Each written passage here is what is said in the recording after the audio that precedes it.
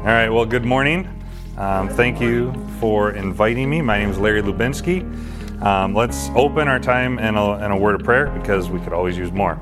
Dear Heavenly Father, we just want to thank you and praise you for you. We thank you for the gift of forgiveness through your Son, Jesus Christ. That through him alone, we have forgiveness and eternal life. And Lord, we just pray your blessing over this time. We just ask that you would work in and through all of us, that what I have to say would be edifying to everyone, and that we would continue to grow and learn what your word says about you. We pray this in the name of Jesus Christ. Amen.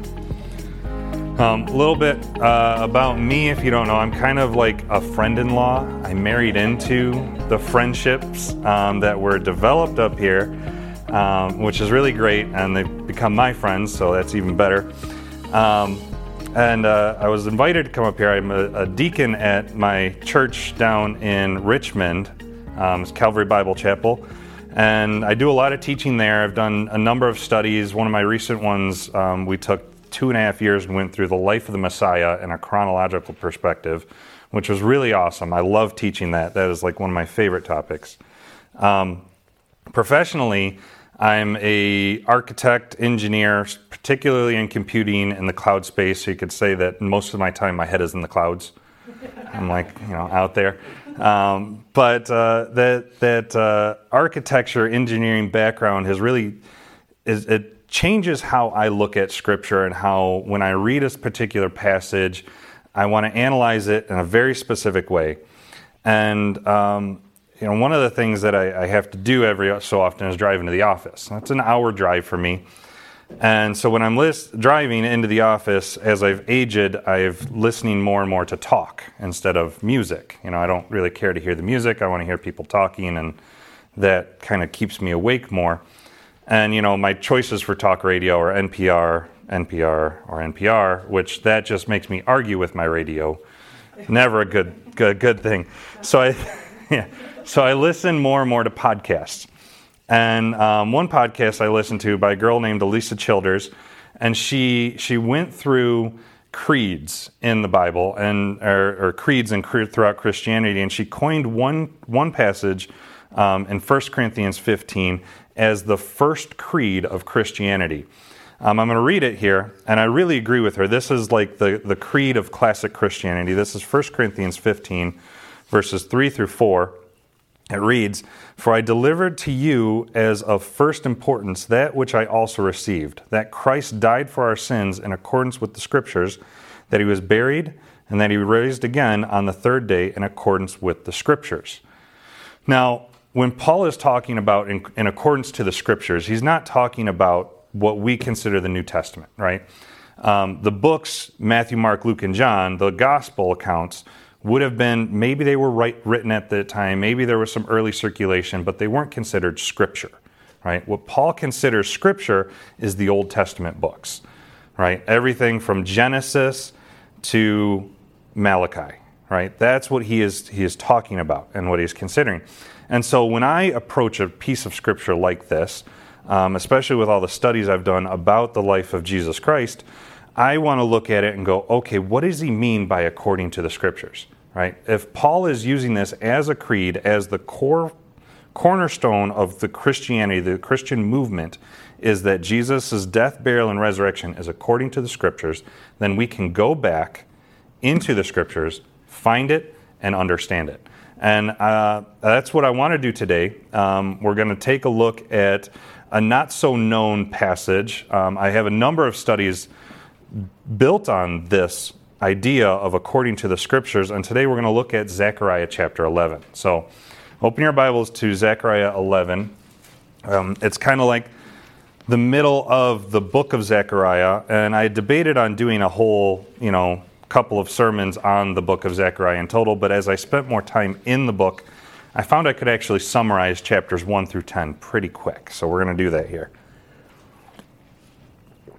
So chapters 1 through 10, in short, Zechariah himself is a prophet at the same time as Haggai. So you have these two prophets together, same time, ministering to the same group of Israel. And both of these are speaking to the people that have returned from the Babylonian captivity.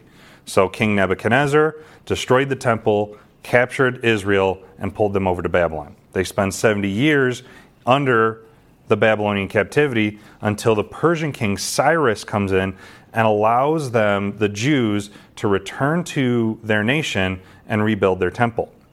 So now you have the Jews have returned to Judea, they've returned to Jerusalem, and they're looking at rebuilding the temple.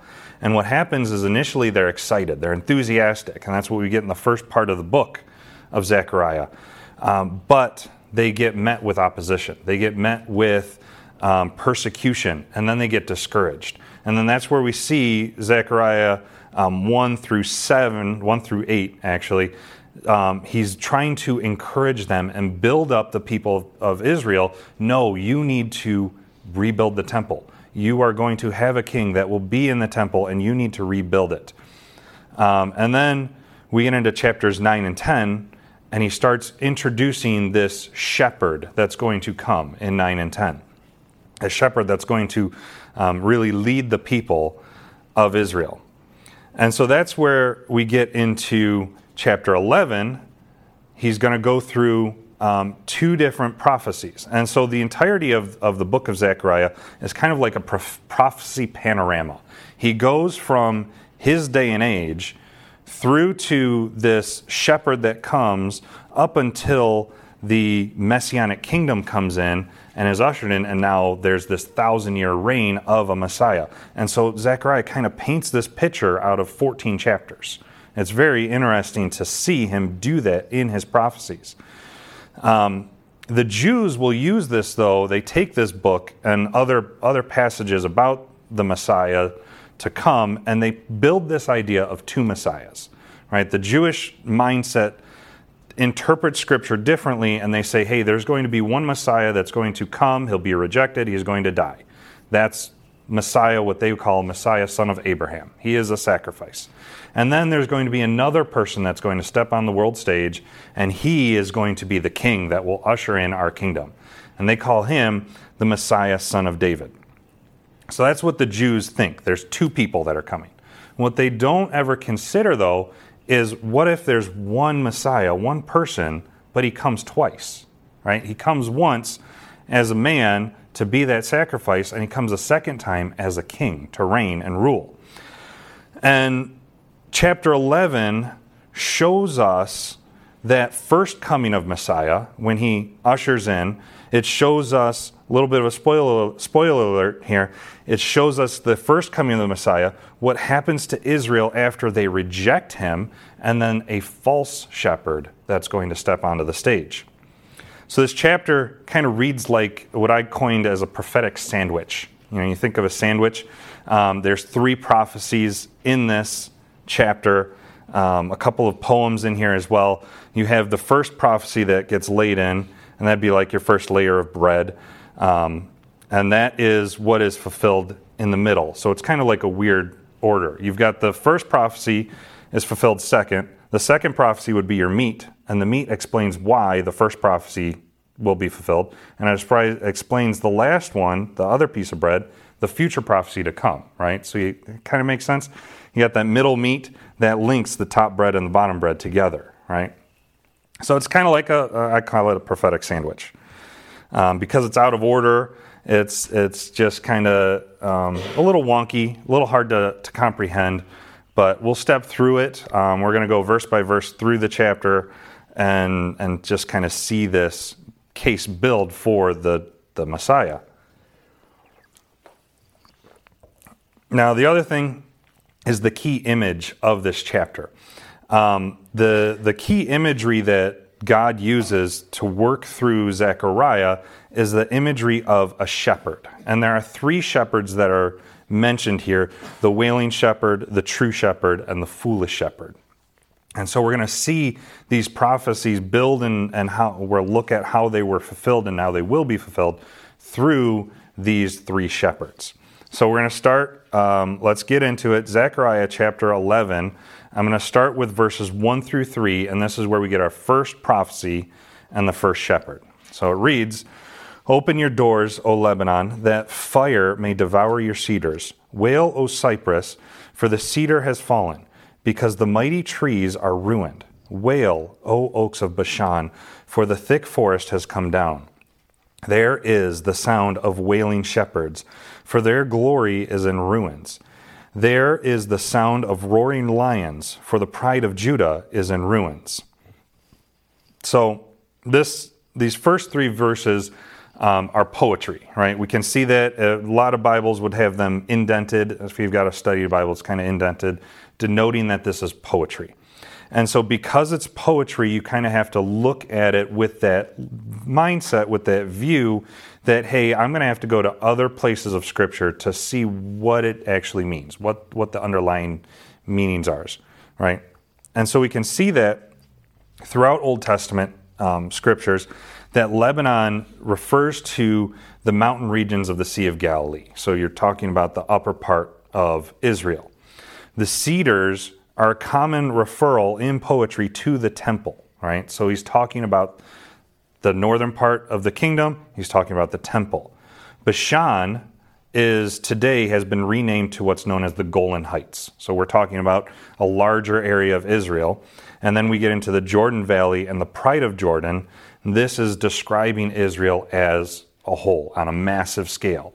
So he goes from certain smaller areas and he builds out and builds out. And he's saying that, hey, we're going to start here. Something's going to happen in this smaller area. It's going to expand out to the temple. It's going to expand out to greater Israel and then the whole nation as a whole, right? So at a certain point in time, what these verses are describing is a destruction, right?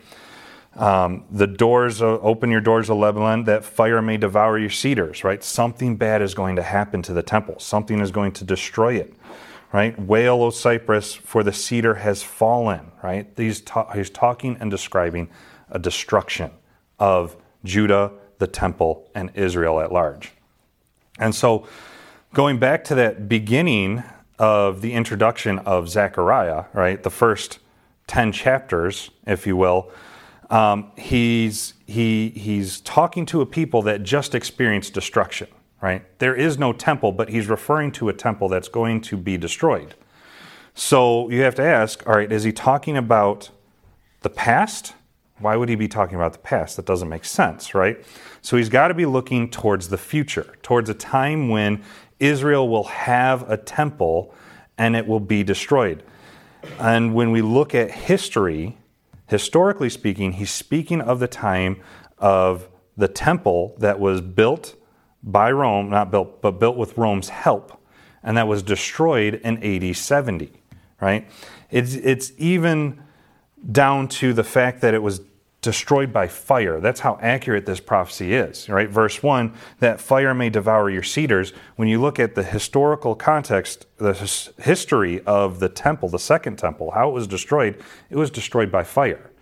The Romans were told not to touch the temple, but someone went in with a torch, set it on fire, and it destroyed the temple, right? That is so cool. So we have this prophecy of the temple and its destruction, and it branches out into the greater part of Rome, and is fulfilled, right? That is prophecy and prophecy fulfilled. But you see in the middle here, it talks about the wailing shepherds. There is the sound of wailing shepherds, verse 3, for their glory is in ruins, right? Who are these wailing shepherds? Well, a shepherd in the East is typically refers to the leaders or the rulers of the land. That's because the shepherds were the ones to lead, protect, and provide for the people like a shepherd would for the sheep. So with that in mind, the shepherds that he's talking about is the leaders of AD 70, first century Jerusalem, right? Now these leaders, their glory, why is their glory in ruins? We'll get into that in the next section, but essentially they've led their people astray, right? If you know what the Jews were teaching at the time, they were building what's called the oral laws, oral traditions. The Mishnah is what it's called. The Mishnah and the Talmud is what they have today. They actually wrote it down finally. But in AD 70, they were so focused on their oral traditions, their building of what I call fences around the law so that they wouldn't break the law, right? So they build these fences and they are leading the people astray.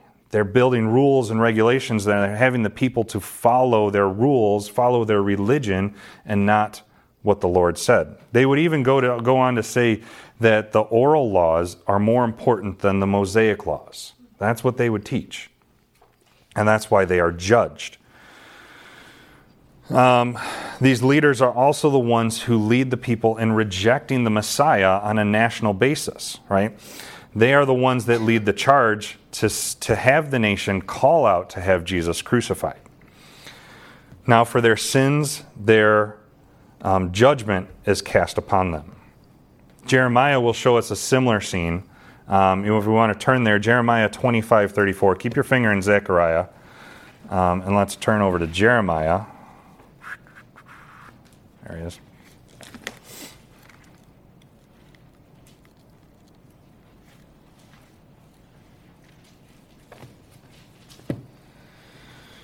Jeremiah 25:34 paints a similar picture of these shepherds, the leaders, wailing and crying because of their destruction.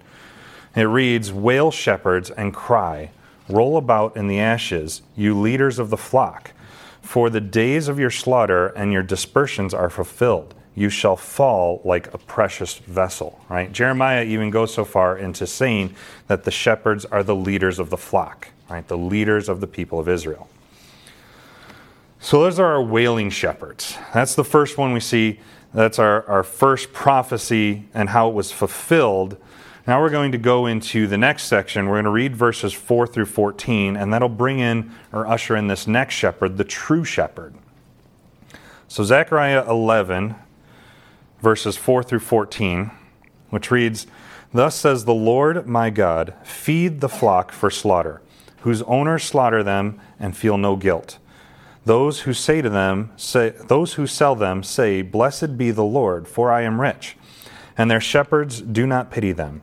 For I will no longer pity the inhabitants of the land, says the Lord. But indeed I will give every one into his neighbor's hand and into the hand of the king, that they shall attack the land, and I will not deliver them from their hand. So I fed the flock for slaughter, in particular the poor of the flock. I took for myself 2 staffs. The one I called Beauty, and the other I called Bonds. And I fed the flock. I dismissed 3 shepherds in 1 month. My soul loathed them, and their soul also abhorred me. Then I said, I will not feed you. Let what is dying die, and what is perishing perish. Let those that are left eat each other's flesh. And I took my staff, Beauty, and cut it in two, that I might break the covenant which I had made with the peoples. So it was broken on that day. Thus the poor of the flock who were watching me knew that it was the word of the Lord. Then I said to them, If it is agreeable to you, give me my wages. If not, refrain. So they weighed out for me my wages, 30 pieces of silver. And the Lord said to me, Throw it to the potter. That princely price they set on me. So I took the 30 pieces of silver and threw them into the house of the Lord for the potter. Then I cut in two my other staff, Bonds, that I might break the brotherhood between Judah and Israel. So God starts off this section, it's a long section, sorry, but God starts it off by giving a commission to the prophet Zechariah. And that commission was he was to become the shepherd to the flock for slaughter. Now, whether Zechariah became a shepherd or not, we don't know. It's probable because you have other prophets like Isaiah, Jeremiah, Ezekiel. When the Lord tells them to do something, they actually go and do it. So it's probable. He could have gone out and gotten a group of sheep and became a shepherd to them. Kind of think of it like an object lesson. You know, I do this all the time with my kids at Awana. I'll do an object lesson. I think the last one we were talking about the flame of God, how in Exodus when Moses saw the burning bush, how it didn't consume the bush. I took a marshmallow and I set it on fire. I could see what happened. It was consumed. It turned to ashes. Right? It helped drive the point across. So that's kind of what could be happening here. Zechariah goes out, gets a flock of sheep, and now he's using that as an object lesson for the people. The flock here represents the house of Israel, right? We commonly see that throughout Scripture, how you have the leaders of Israel are the shepherds, the house of Israel being the flock. And as we go through this account, this flock that's destined for slaughter, we see how it's abandoned by both man and God, right? So the leaders saw something they could profit off of, and God saw something that was rejecting him and his word, and so he's like, I don't want anything to do with this. These people are now going to be cut off. In this way, Zechariah's commission is a picture of the Messiah who is to come. He's showing us what the ministry of Jesus Christ is going to be like, right? When you look at the life of Jesus Christ, he goes to the poor of the flock, right? Consistently, Jesus is talking to the poor of the flock. He abstains from the leaders and he goes to them, right? That's who Zechariah talks to. Verse 7, particularly the poor of the flock. Verse 11, the poor of the flock watching him, watching the prophet, just like the poor of the flock would be watching the Messiah. This technically refers to the remnant of Israel, the people who would accept Jesus as the Messiah while he was on earth. And then we have the instruments of the shepherd.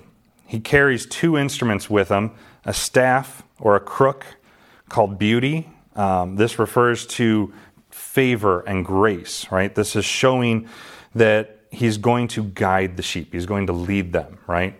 We see that in the life of Jesus Christ. He leads and guides the people.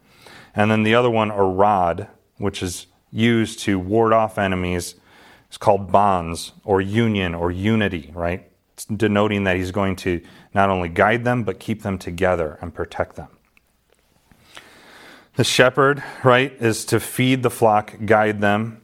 He even dismisses the unfaithful shepherds. These are the shepherds that we saw in verse 3.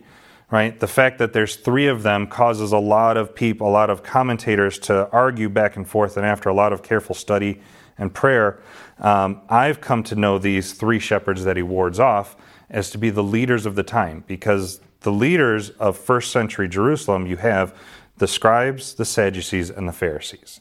Those are the three main leading groups in Israel. Those are the three who come together to reject Jesus as the Messiah and to build a plan to kill him. And then at the end of this, you have the brokenness of that rod of union or bonds. After Israel is judged in AD 70, after that destruction happens, there's a dispersion that happens, right? Israel and Judah are no longer in union under Rome. They are dispersed, and they do not become a nation again until, 1947, right? That's pretty crazy. They are completely dispersed and no longer a nation. And we see all this in the prophecy of the shepherd, the true shepherd. Reading through this, there's an interesting part, verses 12 through 13. I want to read those again. It says, "Then I said to them, if it is agreeable to you, give me my wages. If not, refrain. So they weighed out for my wages 30 pieces of silver. And the Lord said to me, throw it to the potter. That princely price they set on me. So I took the 30 pieces of silver and threw them into the house of the Lord for the potter." So something happens to cause the shepherd, the true shepherd, to ask for his wages, right? He asks for his own dismissal. I'm done with these people, these flock of sheep. I want my wages. I want to be out. And what do they weigh out? They weigh out 30 pieces of silver. Now, I asked myself when looking at this, all right, what is the significance of that? Turn over to Exodus 21. Exodus chapter 21, we're going to look at verse 32, because that gives us the context of what is the significance of 30 pieces of silver. Exodus, right? Yep, Exodus 21, verse 32.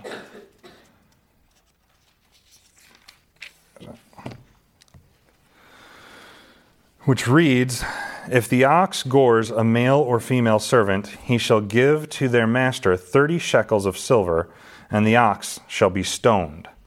So what Exodus is telling us here in the law is that the 30 shekels of silver, 30 pieces of silver, is the price of a dead slave. Right? That is the price to compensate a slave that has been accidentally killed. And so in Zechariah's time, and actually throughout the Old Testament and throughout the New Testament, that 30 shekels of silver becomes an insult. Right? It's the equivalent to going to a restaurant and leaving a $1 tip with your credit card. Right? Because if you leave a $1 tip in cash, all right, the waitress can just pocket it and not say anything. But you leave a $1 tip with your credit card, now it shows up on her paycheck, and she has to pay taxes on that. Right? You're paying 30% tax on a $1 tip. That is an insult and horrible, right? And so that's effectively what's being done here, right? They're insulting the shepherd. They're giving him 30 shekels of silver. And so this plays along into that narrative of who Jesus Christ is, right? We're going to see that here. Jesus, as Mark 7:24 tells us, came to call the lost sheep of the house of Israel, right? He came to be the Messiah, the shepherd, the true shepherd to them. And when he sends his disciples out on their first preaching tour, he instructs them to only go to the lost sheep of the house of Israel, right? That first part of Jesus's work, Jesus's ministry, was to tell the people of Israel to repent, for their kingdom of heaven is at hand. Right? That message right there. He's calling them to say, hey, if you accept Jesus Christ as the Messiah now, the Messianic kingdom will be ushered in. Right? That's what he does. And he continues from the beginning of his ministry till about the midpoint of his ministry, instructing and feeding the flock.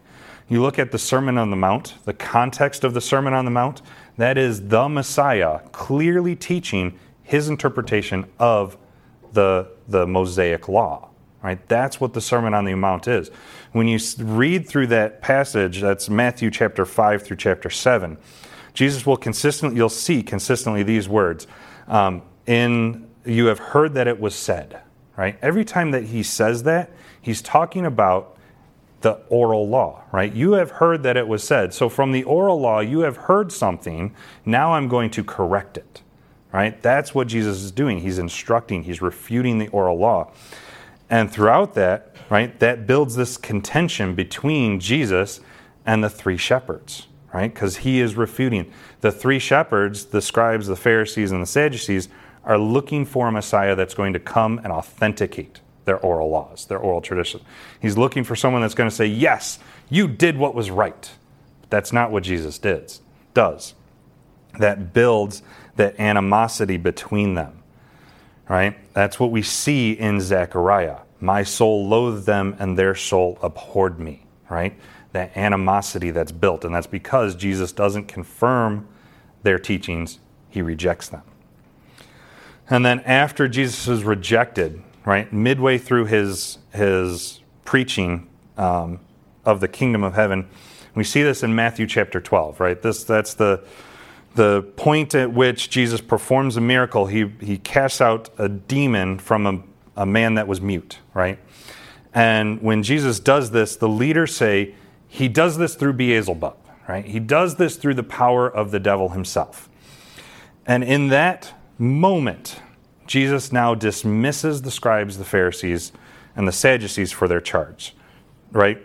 That reference to their dismissal in Zechariah, their dismissal in 1 month, I believe to be a reference as to how quick their destruction will come, right? They reject Jesus, and then 40 years later, they're destroyed, right? That's how quick that prophecy was fulfilled. So after Jesus was formally rejected by the leaders, he no longer teaches clearly, right? You read through the life of Jesus up to the midpoint of Matthew chapter 12, he's speaking clearly.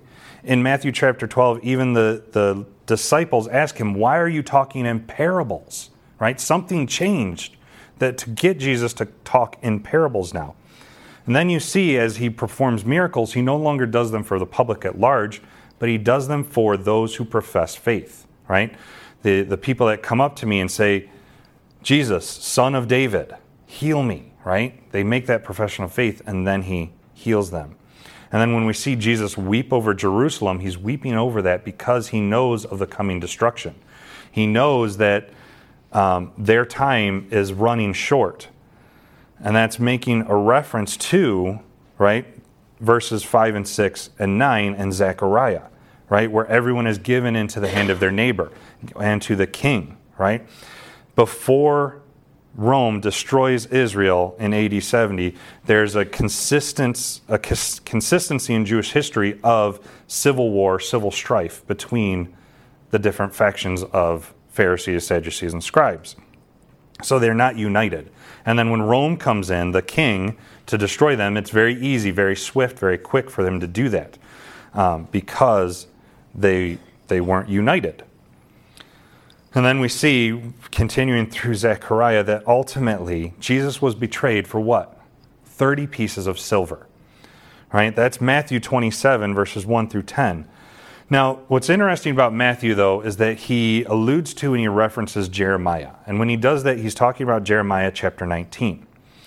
But what Matthew does, and it's very interesting, the Gospel of Matthew was written to the Jews. So he's going to say and do things that speak to a Jewish mindset. And so what Matthew does in chapter 27 is he mixes the two prophecies, Jeremiah and Zechariah, but he only references Jeremiah. Why does he do this? Because Zechariah is a major prophet, right? He's Jeremiah, right? He's the major prophet. He's the one who the Jews would take greater authority from, right? Because Jeremiah is major. Zechariah is a minor prophet. He's not as well known to the people, so he doesn't make reference to it. Regardless, though, of how you look at Matthew's mention of Jeremiah, what's remarkable to see is that you see Jesus sold for 30 pieces of silver. That 30 pieces of silver is thrown into the temple and is used to buy a potter's field. All of this happened because the Jewish people rejected the Messiah, the true shepherd. Right? It's fascinating to see.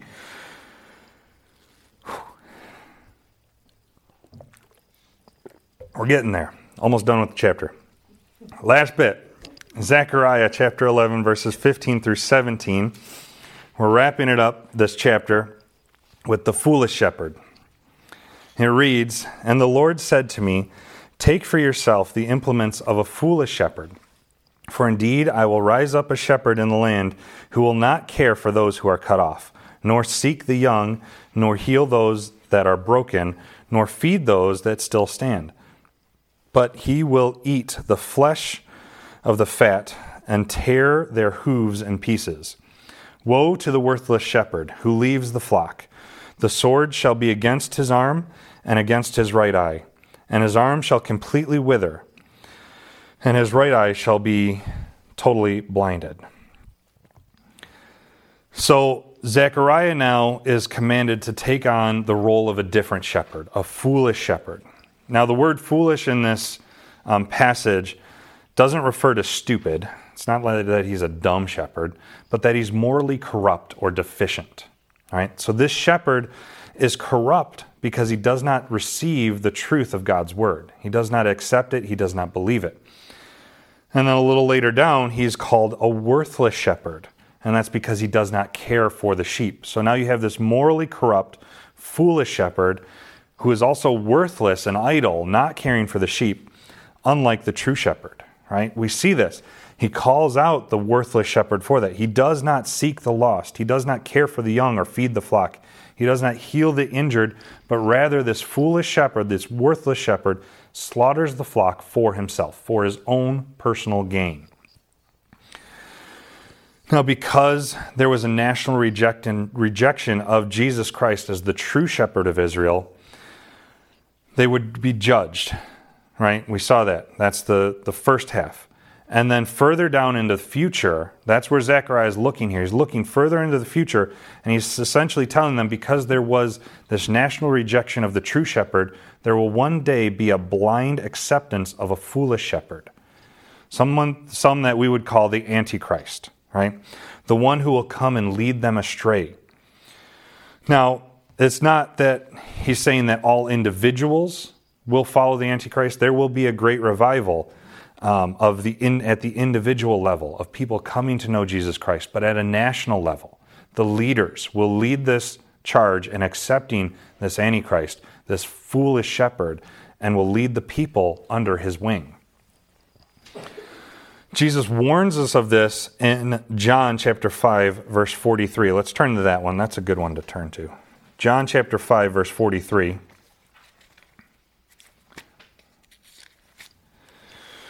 Which reads, Jesus is speaking here. He says, I have come in my Father's name, and you did not receive me.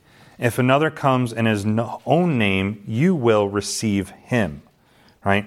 Jesus Christ came in the name of the Father. He came proclaiming the kingdom of heaven is at hand.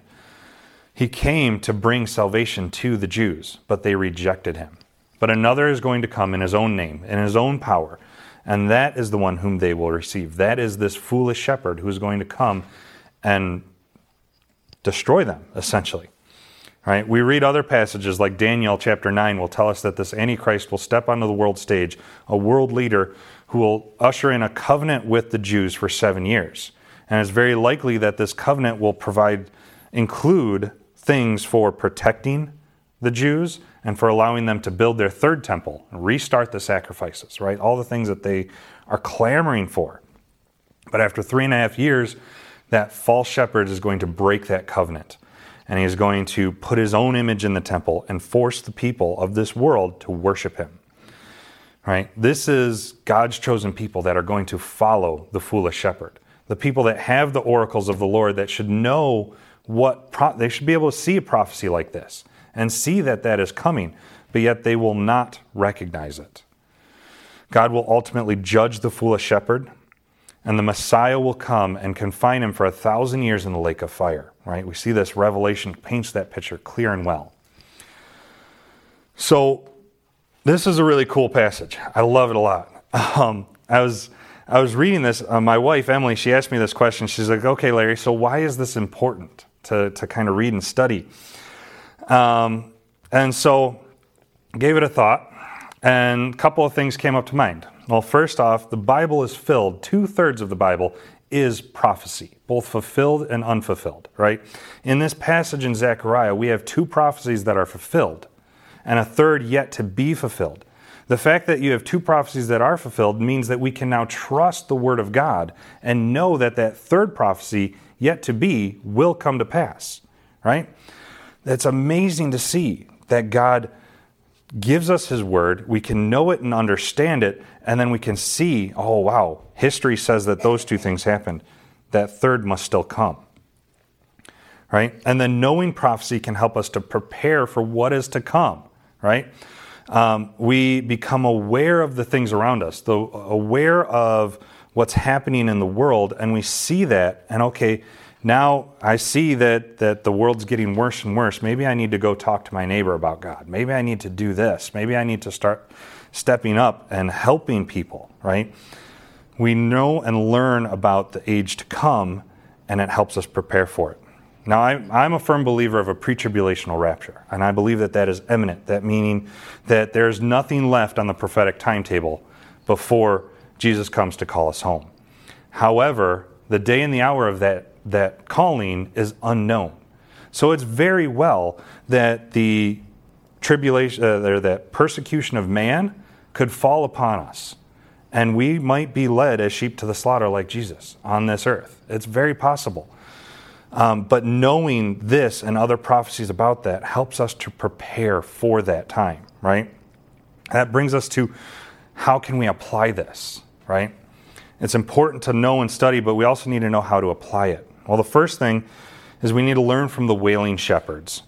The wailing shepherds faced the judgment of Jesus Christ. They faced the judgment of God, because they reject Jesus Christ. That's a picture of what can happen to us. If we reject the free gift of forgiveness through Jesus Christ, through the death, burial, and resurrection of Him, as Paul wrote in 1 Corinthians, then we will stand before a just and holy God on the day of judgment. And entering that day without that covering, without that forgiveness, means eternal separation, right? Means that you will be charged guilty and cast away. The only way to avoid this is to avoid the pitfall of the wailing shepherds, right? Accept and believe. I love 1 John chapter 2, verses 1 through 3 reads like this: "My little children, these things I write to you so that you may not sin. And if anyone does sin, we have an advocate with the Father, Jesus Christ the righteous. And he himself is the propitiation for our sins, and not for ours only, but for the sins of the whole world. Now by this we know him, if we keep his commandments." Right? We need to accept and believe, and then we have forgiveness. And we know that we will not be judged for our sins. And then from the true shepherd, we learn from this account that we learn actually how not to respond, or how to respond to the true shepherd, right? While Jesus was ministering on earth, the Jews hardened their hearts and rejected him, right? John chapter 12, verse 37 says, "But although he had done so many signs before him, they did not believe him," right? Jesus did the signs. He did the miracles. He worked at their level, and they still rejected him. And in doing so, that offer of the Messianic kingdom was removed from that generation and ushered in that offer of forgiveness for the whole world, which is awesome. But if we continue to live with sin in our lives, our hearts will be hardened, and the Lord will give us over into that sin. Romans chapter 1 paints that picture. 3 times in Romans chapter 1, he says, God also gave them up. Right? God gave them up to their uncleanliness, gave them up to their vile possessions, gave them up to their debased mind. Right? When God is giving them up, he's saying, I've done everything I can. I've shown you all that I can show you, yet you've still rejected me. So now, even though it's opposite from my will for your life, I'm going to let you live your life in the way that you want. You can live in your sin and just go on. I can't do anything else for you, right? This is God's response to humanity's wicked ways. If we do not turn aside and turn to the Lord, he will give us up into that sin and just leave us be. And that's a horrible place to be in. This leads us, turning our hearts continually back to the Lord, to living like God is coming back soon, right? Revelation chapter 6, Jesus says 6 times, I am coming quickly, right? Know this, that he is coming quickly. And so, as Paul admonishes us in Corinthians and Thessalonians, we need to stand fast, be immovable, abound in the work of the Lord, right? We need to watch and be sober. These are the commands of what it means for us to live as if he is coming back quickly, and he is. And lastly, we learn from the foolish shepherd that we are to reject the Antichrist, right? The Antichrist is not going to step on the world stage until the church is removed. But the spirit of Antichrist is alive and well. The spirit of Antichrist, we see 1 John allude to this. He says, and every spirit that does not confess that Jesus Christ has come in the flesh is not of God. And this is the spirit of the Antichrist, right? Every tongue that does not confess Jesus Christ. That is the spirit of Antichrist. That is what is alive and well. If you don't believe me, I encourage you, go on your phone, pull up Twitter, spend 2 minutes, not even, 30 seconds on Twitter, and you will see the spirit of Antichrist in the world right there. You pull up the news even. Go to your TV, pull up the news. It's there. It's all over. We're warned about this a multitude of times.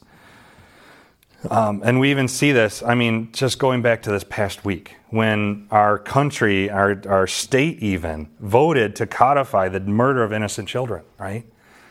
That is the spirit of Antichrist. That is unloving, unholy, and a haughty way to be. And it's continually building and building and building. Paul warns us in 2 Timothy, he says, yes, and all who desire to live godly in Christ Jesus will suffer persecution. But evil men and impostors will grow worse and worse, deceiving and being deceived. Right? That is the times that we are living in right there.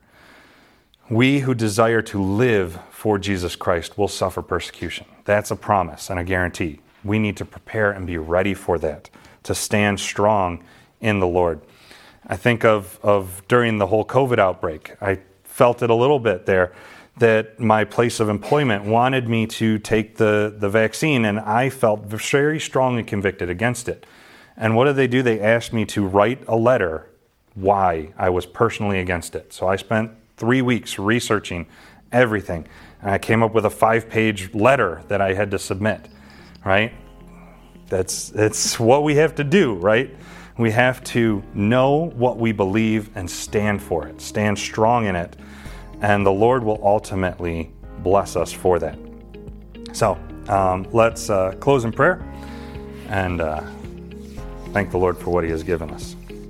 Dear Heavenly Father, we just want to thank You and praise You for You. We thank You, Lord, for the prophecies that You have throughout Your written word, that we can look at them, that we can see the fulfilled prophecies and the prophecies yet to come, and know that they will be fulfilled. And we thank You, Lord, that You have warned us in advance that things will only get worse for those who desire to live for You. And Heavenly Father, we just pray that You'd strengthen and encourage our walk. Help us to love You and to serve You day by day, and to continually abide in Christ Jesus our Lord. We just want to thank You and we praise You, and we pray this in the name of Your Son, Jesus Christ. Amen.